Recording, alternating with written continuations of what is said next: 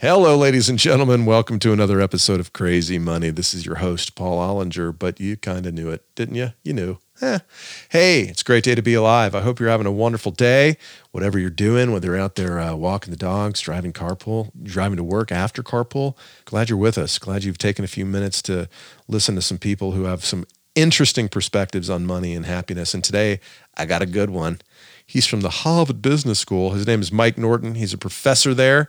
He is also the co-author of the book, Happy Money, The Science of Happier Spending, that I'm going to tell you all about in just a moment. Before I do, I want to ask your help. I want you to help me tell the world that this podcast means something to a lot of people.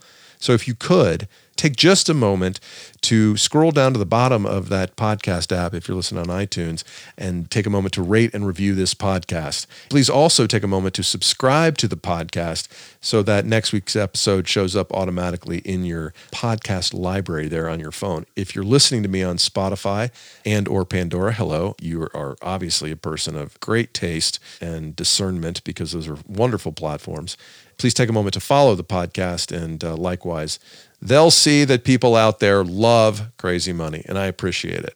So I've been on a journey for the past 4 years. I've been reading everything I can get my hands on that relates to money and happiness, and I've done this as part of the preparation to start writing the book that I'm almost done with. I know I keep threatening you with that book, but I swear almost done. The process of writing that book has led me to create Crazy Money. And so I literally am always seeking out new books that I have missed, right? Like, so the ones that are easy to find or kind of hit your radar early, but I'll Google money books or happiness books or money and philosophy and money and religion. And I found a lot of cool stuff. Like tomorrow, for example, I'm going to be interviewing a professor from London Business School who wrote a book all about money and what the Buddhists can teach us about that. And I found it to be highly, highly interesting, and I can't wait for our conversation, which I'll be sharing with you in 2 or 3 weeks. But one of the first books you'll run across when you dive into this world of money and happiness is the book that is co-authored by Mike Norton, our guest today. It's called Happy Money, The Science of Happier Spending, as I said once before, and we'll say one more time before we're done this introduction. He co-authored it with Elizabeth Dunn from the University of British Columbia, and he, as I mentioned, is at Harvard Business School. So when you start studying money and happiness, one of the themes that presents itself early and often is that we humans, all of us, we are not good at predicting what will make us happy. And whether it's a job or a relationship or how we spend our money, we fall into a lot of pitfalls of our glitchy brain software. In other words, we see something that somebody else has and we think to ourselves, boy, if I just had that, then I'd feel complete and then I'd be worthy of love. Sorry, did I say that out loud? I said it out loud. But you know what I mean. You know exactly what I mean. We make an assumption that buying stuff will make us feel powerful. It will make us feel alive, and that the status that those acquired materialistic goods and or outward signs of success, those things will lead us to greater happiness. And past a certain point of paying your rent and having enough food on the table, that just certainly isn't true. And Mike's going to tell us all about some of the things that their real research around how spending can make us happier if we do it in certain ways. It's all pretty intuitive when you think about it, but it's not how we operate. And so I think you'll find his insights to be worthy of your time. Let's say that. We're certainly worthy of your time, and hopefully will make you just a slightly bit more thoughtful about the way your money and the way you spend it can make you a happier individual. One of the things, and it's a short interview, so this introduction is going to be a little longer than usual. So sorry, bear with me. I'm going to do my best to make it entertaining. So one of the things that he recommends that we do to be more mindful about the way we spend our money is to go back to make a note next to every entry on your credit card statement as to whether or not it made you happy. Pretty interesting exercise, right? I'm going to do mine in a second. But before I do that, I wanted to start thinking out loud about what are some of the best purchases that I've made in my life. Like, what were the purchases that made me the happiest? Have I talked about my Saturn SL2, my 1994 Saturn SL2 that I bought for $13,000 in a no-haggle transaction with a man with a John Stossel mustache in 1995? The Saturn SL2, ladies and gentlemen, is a tin can on wheels with a moped engine. It was perhaps the least sexy car ever built. And yet, when I think about all the cars I've bought in the 25 years since then, no purchase has made me happier than this. And this is because prior to driving the 1994 Saturn SL2, which is previously mentioned as a tin can on wheels, that car started reliably and had air conditioning. And while living in Memphis, Tennessee in August, if your car doesn't have air conditioning, you're not a happy person. Going from no air conditioning and a ton of pain to some air conditioning was this giant relief. Also, it started when I needed it to start, which if you've ever had a car that's super unreliable, boy, is that a stressful thing in your life. So that might be my favorite purchase ever. And I've bought some nice cars since then, but the Saturn SL2, that was a good one. Here's some other things that make me happy purchase-wise. Roku. I like Roku. We just cut the cord here at the Ollinger house in an effort to save money. Not sure we actually have, and I'll talk about that in a minute, but I like Roku. I like its interface. I like that it helps me find the content that I'm looking for, and it's got like a cool fish tank vibe as their screensaver that's pretty fun. I got a black Patagonia jacket that I like. I like that a lot. They're not cheap, but I wear it all the time. And when I think about satisfaction with purchases, I think I come back to where's the value? What did I get the best value out of? And which of those things that I've bought, especially when it comes to clothes, like which do I think is an accurate representation of my taste and who I am? The Patagonia jacket, very comfortable, very simple, stylish-ish, yeah, as practical as it is stylish. Patagonia, Patagucci, nice brand. I like that. Also, I love Spotify. I like that, whatever, $15 a month for Spotify. That's like one CD. $15 on a CD. How many times could you listen to that CD? I buy one CD every month, and I get to listen to all the music in the world. That's pretty awesome. Oh, I dig that. Purchase I regret. The number one purchase I regret in my life is this watch I bought. I have a couple of nice watches, and I bought a third one that was like way more expensive than the others. And the first time I wore it, I was looking at it going like, why don't I feel cooler about having this watch on my wrist? And I realized it's like, I'm trying too hard. I'm buying this to impress other people. I'm buying it to impress myself. And I just didn't need it, didn't want it. So anyway, the watch, that was the big expensive watch. Maybe the first watch I got. I remember buying those and thinking those were really cool. And it was a symbol of having made it. But once you get to a certain point, none of that shit matters, man. All right, now I'm looking at my credit card statement. I'm going to go down the list here, some of the things that I've bought. Fandango, $31, and AMC Theater, $12. Yeah, I took my daughter to see Frozen 2 yesterday for her birthday. Didn't love the movie. Sorry, Bob Iger. But I did love being with my girl. Okay, we're going to call that money well spent. Party City, decorations for the young lady's birthday party. Yeah, that was a win, even though all that shit's in the trash right now. Uber Eats, had some friends over Saturday night. It was rainy outside. Instead of going out, we stayed in, had a fire, did a little hygge look. If you don't remember what that is, go back and listen to the episode with Mike Viking from Copenhagen, Denmark. Had some hygge. That was worth it. Publix supermarket. Well, yeah, I like to eat. I like to be able to feed my children. That's money well spent. Audible.com, $15. Yeah, I like content. I guess that's what I'm hearing myself say. I was just talking about how much I like Spotify, how much I like Roku, like the Audible, $15 a month. Wish it was a little cheaper, but what are you going to do? On the topic of content, Google YouTube TV, paying $60 a month, like the interface. Pretty good product as long as the home Wi-Fi is working well. I dig Google and YouTube TV. Here's my beef with all this the over-the-top apps. We subscribe now to Netflix, Hulu, Disney Plus, HBO Go, Showtime, whatever, and Amazon Prime.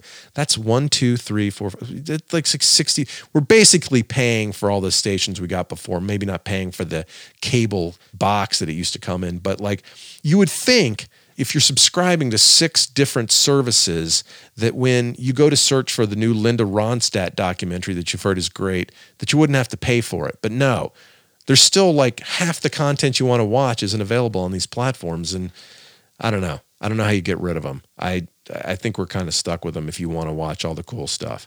Some other things, the Parkinson's Foundation. Yeah, I'm a pretty good guy. Made a $100 donation to my good friend's daughter in honor of her mom who's suffering from Parkinson's. That's totally well worth it. Walgreens.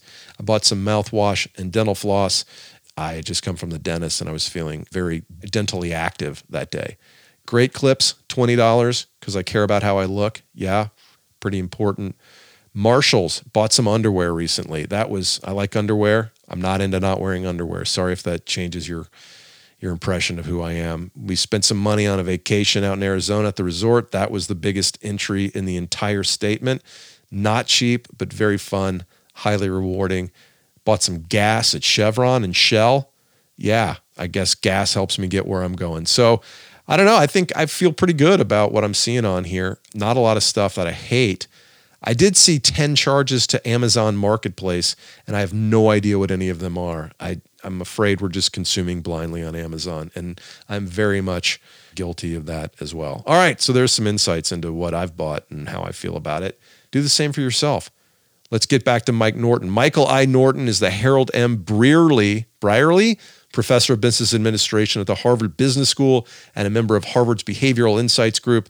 He holds a BA in psychology and English from Williams College and a PhD in psychology from Princeton. Shit, this dude is smart, man.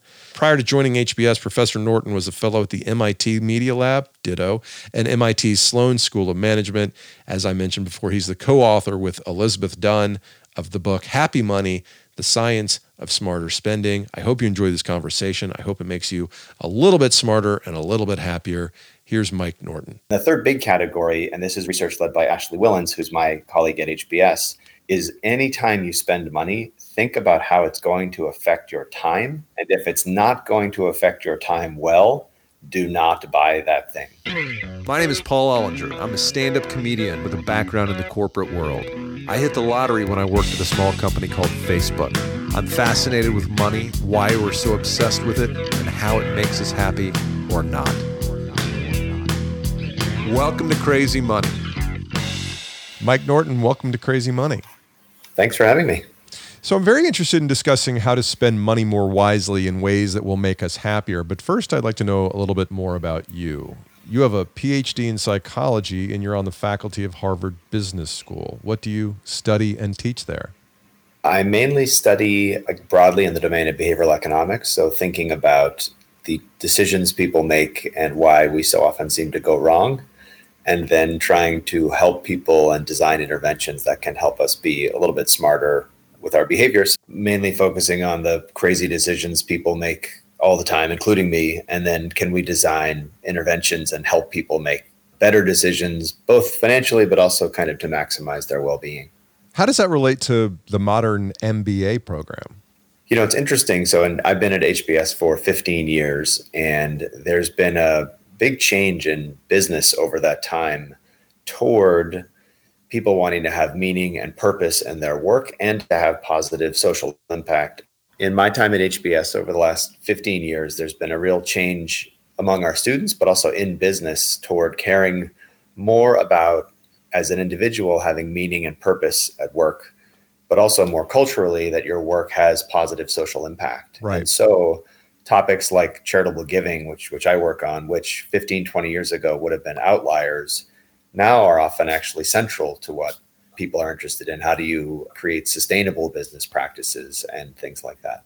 So how does that arrive in the classroom? Like, what are the name of the classes that you teach? The last class that I was teaching was called FIELD, which was an acronym, but it's basically a class designed to help people develop emotional intelligence. So we have, it's important as a business leader to understand finance for sure. Mm-hmm. It's also important to understand people for sure as well. And so which one's more important tends to vary over the course of your career. But now it's central to the first year student experience that we're going to try to help folks develop and hone their emotional intelligence as well.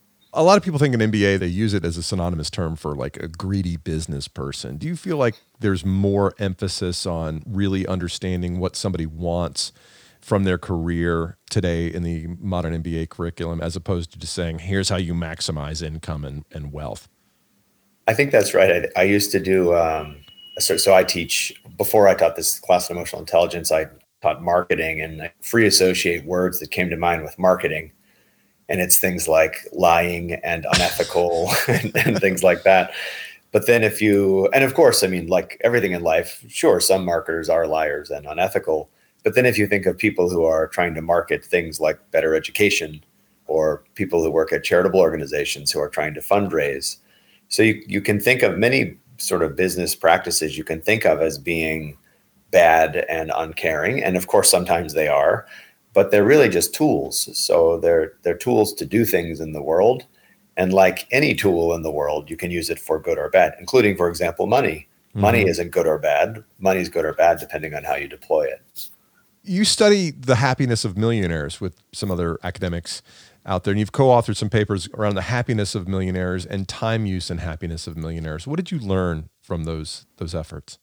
So there's a general finding that is true that, and everyone has heard this number, that around $75,000 of annual income, more income doesn't make you that much happier. We discussed that with Angus Deaton a few weeks back.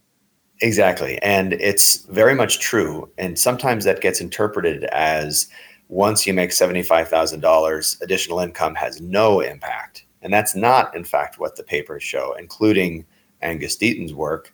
It shows that it doesn't matter as much after $75,000. Right. And what that means is, and I've published papers that say that too, so I'm not criticizing anyone's work, or if I am, I'm including my own in the criticism. But of course, those surveys never have millionaires in them because millionaires don't fill out surveys. They have better things to do. They're millionaires. So we managed to, colleague Paul Smeets, who's at the University of Maastricht in the Netherlands, we managed to survey millionaires and ask them about their happiness. And it turns out that it's true that if you make $10,000 more going from $20,000 to $30,000, that has a bigger impact than going from $75,000 to $85,000. But if it's so many increments of 10,000 that you're making, $750,000, $7.5 million a year, that those little increments start to add up. And it turns out, and this is a little bit sad for most of us, millionaires really are happier than the average person once you get far enough out that all those little increments of extra happiness add up to real overall happiness. And where do you think that comes from?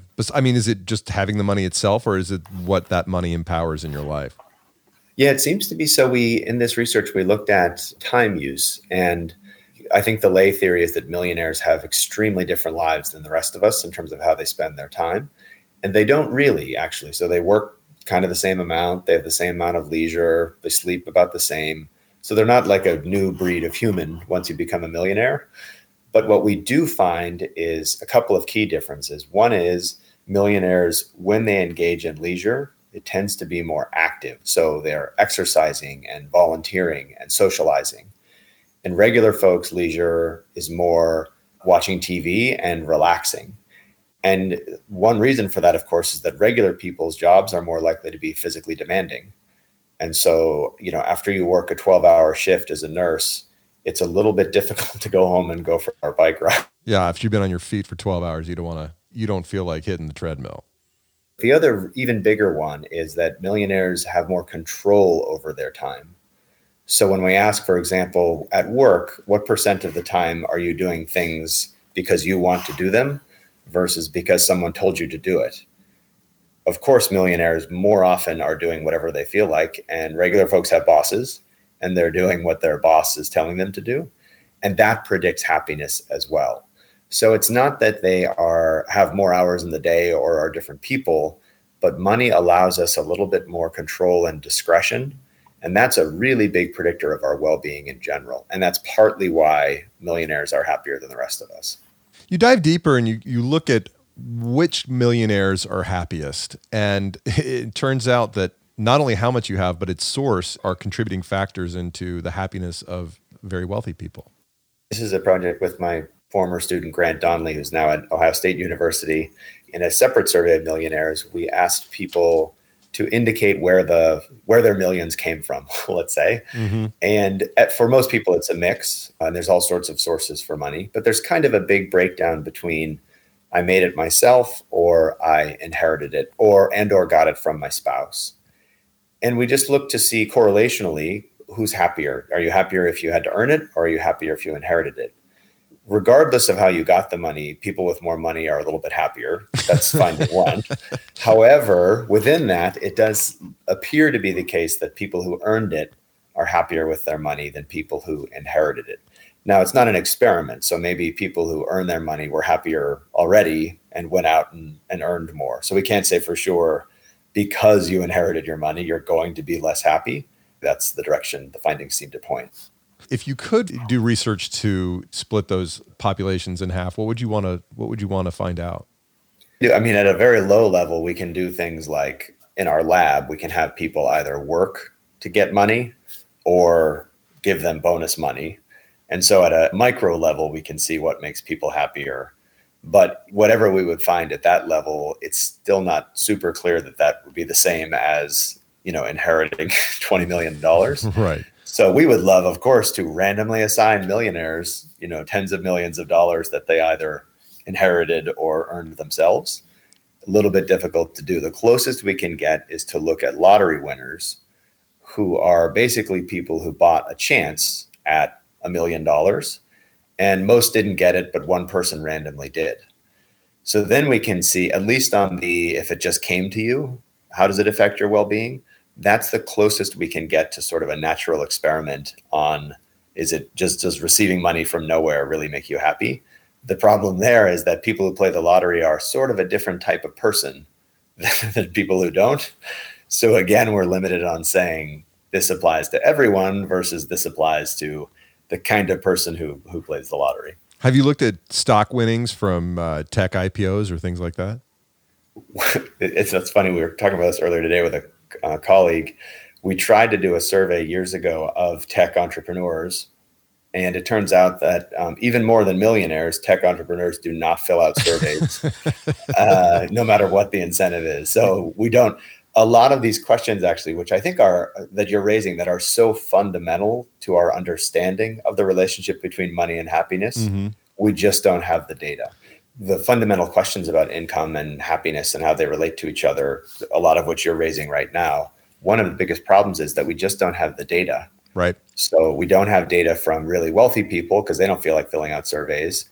On the other end of the income spectrum, unbanked consumers are difficult to reach. So not because we're not deeply interested in that question, but because it's harder to find the data to test these questions. Right. Maybe if you offered tech entrepreneurs like a really good hoodie, they would go for it. That'd be a good prize for that. Or it's a turtleneck worn by Steve Jobs. There you go. Yeah. I think that was tried by what's her name, who ran the blood company. Anyway, Elizabeth Holmes, yeah. Yes. All right. So outside the academic community, you're probably best known as the co-author of the book Happy Money: The Science of Smarter Spending. And here on Crazy Money, we explore the connection between money and happiness. So I was eager to read your book. Been out for a while, but when I discovered it, I eagerly consumed it. And you found 5 groups of spending that actually increase people's happiness. I don't know that we need to dive into all of them in depth. Maybe you could give us a quick overview of sort of what you all learned. The ones that are easiest to implement quickly are the ones that I often focus on first. So Sure. This was a book co-written with Liz Dunn, who's at the University of British Columbia. Liz is the actual happiness expert. So she convinced me to write a book on happiness with her. So I actually got to learn a lot that I didn't know about happiness as we wrote. But I think, so the first project that Liz and I did was just a very elegant idea that Liz had, which was, I wonder if we just randomly assign people to spend on other people instead of on themselves, will they be happier or not? Mm-hmm. So we ran lots of studies all over the world in the end showing that the very first thing you can do is, if you're thinking of spending on yourself, instead try spending it on somebody else.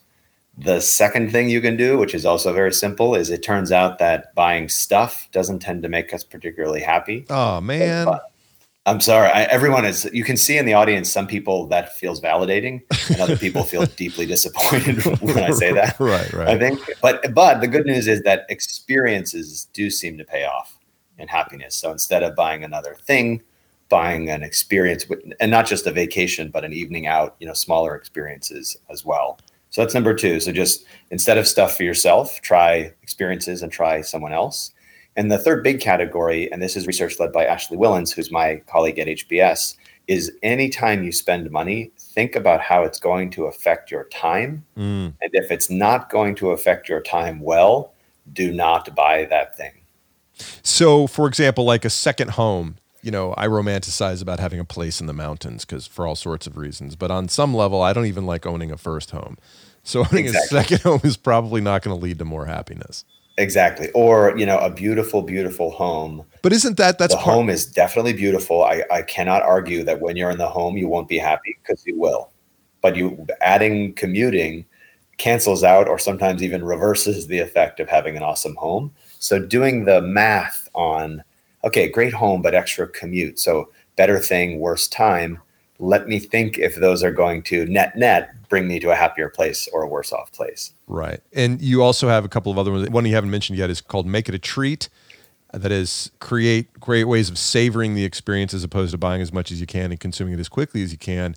And pay now, consume later.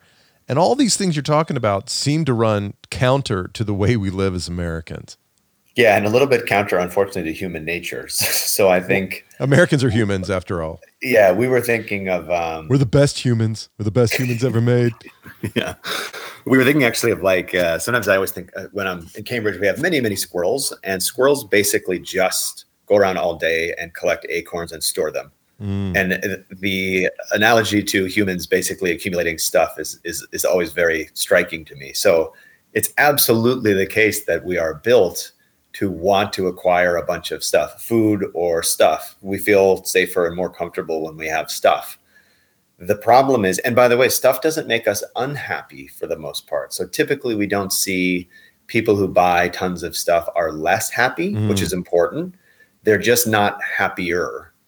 So it isn't a mistake in the sense that, eating 10 pizzas a day is a mistake at some point because you're going to be worse off. Right. It's just that you're not maximizing the happiness you can get. And so we're trying to shift people from a kind of neutral business as usual life to getting a little more happiness by switching to some of these other categories that you mentioned. One of my favorite examples in the book is around scarcity, making it a treat. You say scarcity is the antidote to habituation or getting used to the wonderfulness of something. And you use an example from the McDonald's Corporation. You tell me a little bit about the fabulous way they make their treats scarce.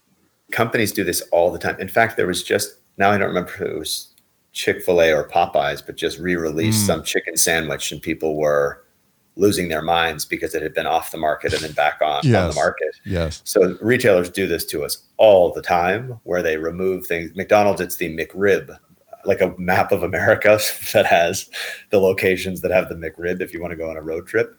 Would the McRib be a good sandwich if it were available all the time? Sure. Does making it scarce completely change our psychology?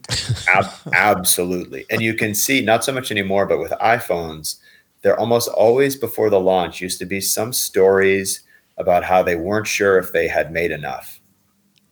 And as soon as you hear that, you leave for the Apple store and get in line and sleep outside in 20-degree weather, because if there aren't enough, I really need the phone. If there's enough, whatever, I might get it, I might not. If there's not enough, I got to go right now and get one.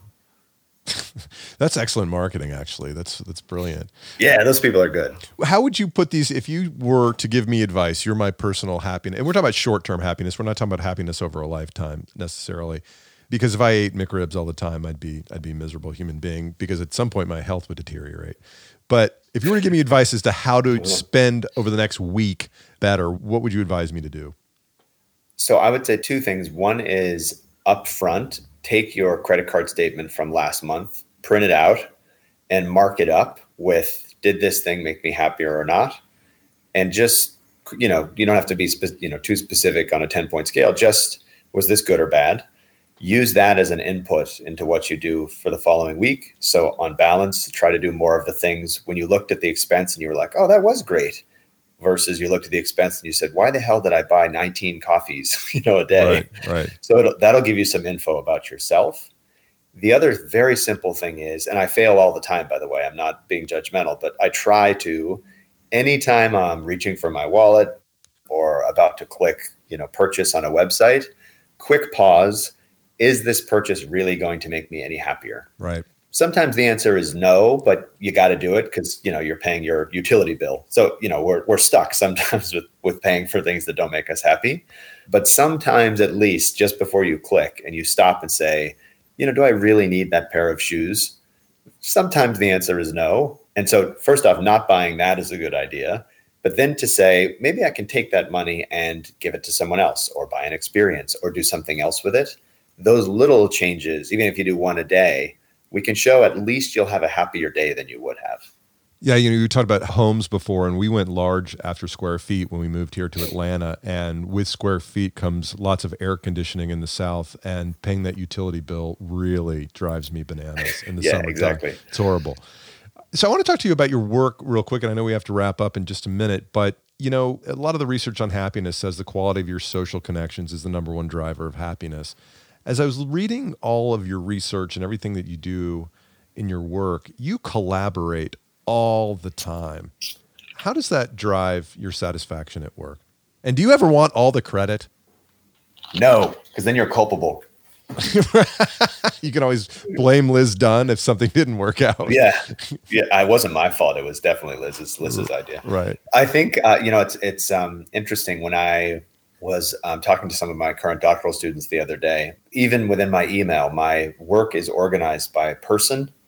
So, for example, I do research on inequality and I do research on happiness, but my email folders aren't called inequality and happiness. They're called Liz. And so I think with my work, I'm actually conceiving of it as the person more than the topic. Right. It's not right or wrong. It just showed me how much I think the enterprise is social and collaborative and brainstorming and working together. For me, not for everyone, but for me, it's just much more fun and generative to have someone to kick ideas around with than the classic view of a professor, sitting in your office with Excel, working things out. Now, people who do that make extraordinary discoveries. So I'm not criticizing, but for me, for whatever reason, I love the back and forth. So I can't picture you in a tweed jacket with a pipe thinking about these things by yourself in Cambridge.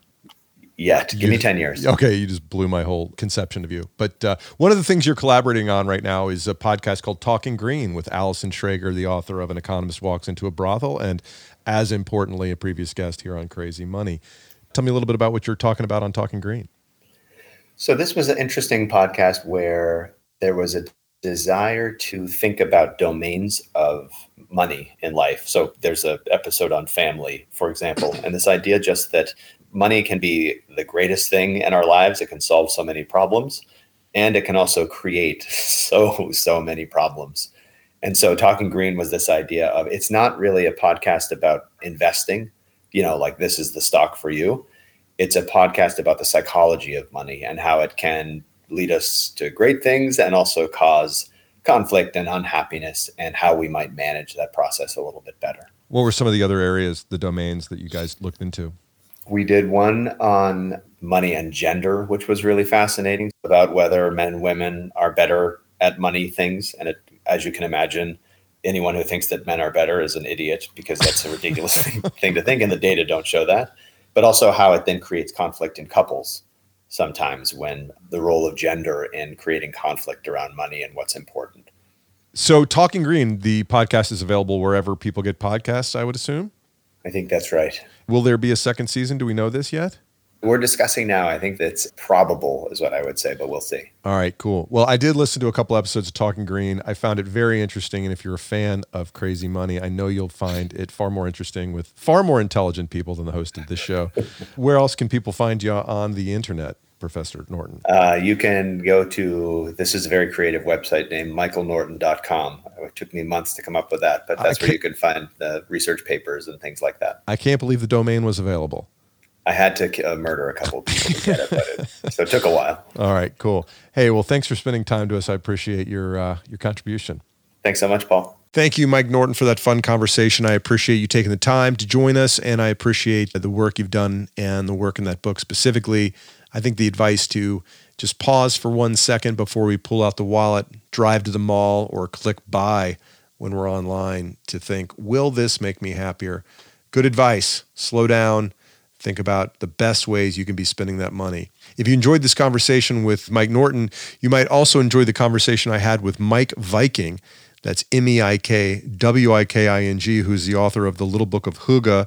He's a Danish guy and writes a lot about how simple acts can make us happier in the way we live our lives, how we spend our time with loved ones, etc. And that came out November 5th. So if you want to scroll back in the Crazy Money episode feed, you'll find it there. Another one that might be interesting would be Sir Angus Deaton from September 17th, whose name I mentioned in that interview with Mike just now.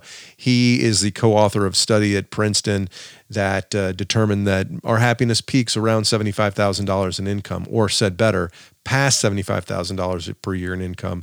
There's no additional happiness.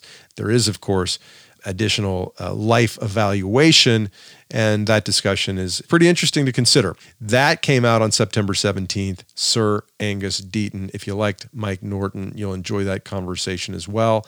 We've got some great episodes coming up in the next few weeks, so like I said before, please subscribe or follow this podcast, however it allows you to do so on whichever app you're using to listen to my voice at this moment. Would love to stay in touch. If you want to find out more about me, you can go to paulollinger.com or shoot me an email at paul@crazymoneypodcast.com. As always, thank you to my brilliant producer and editor, Mike Carano. Mike, make me sound smart.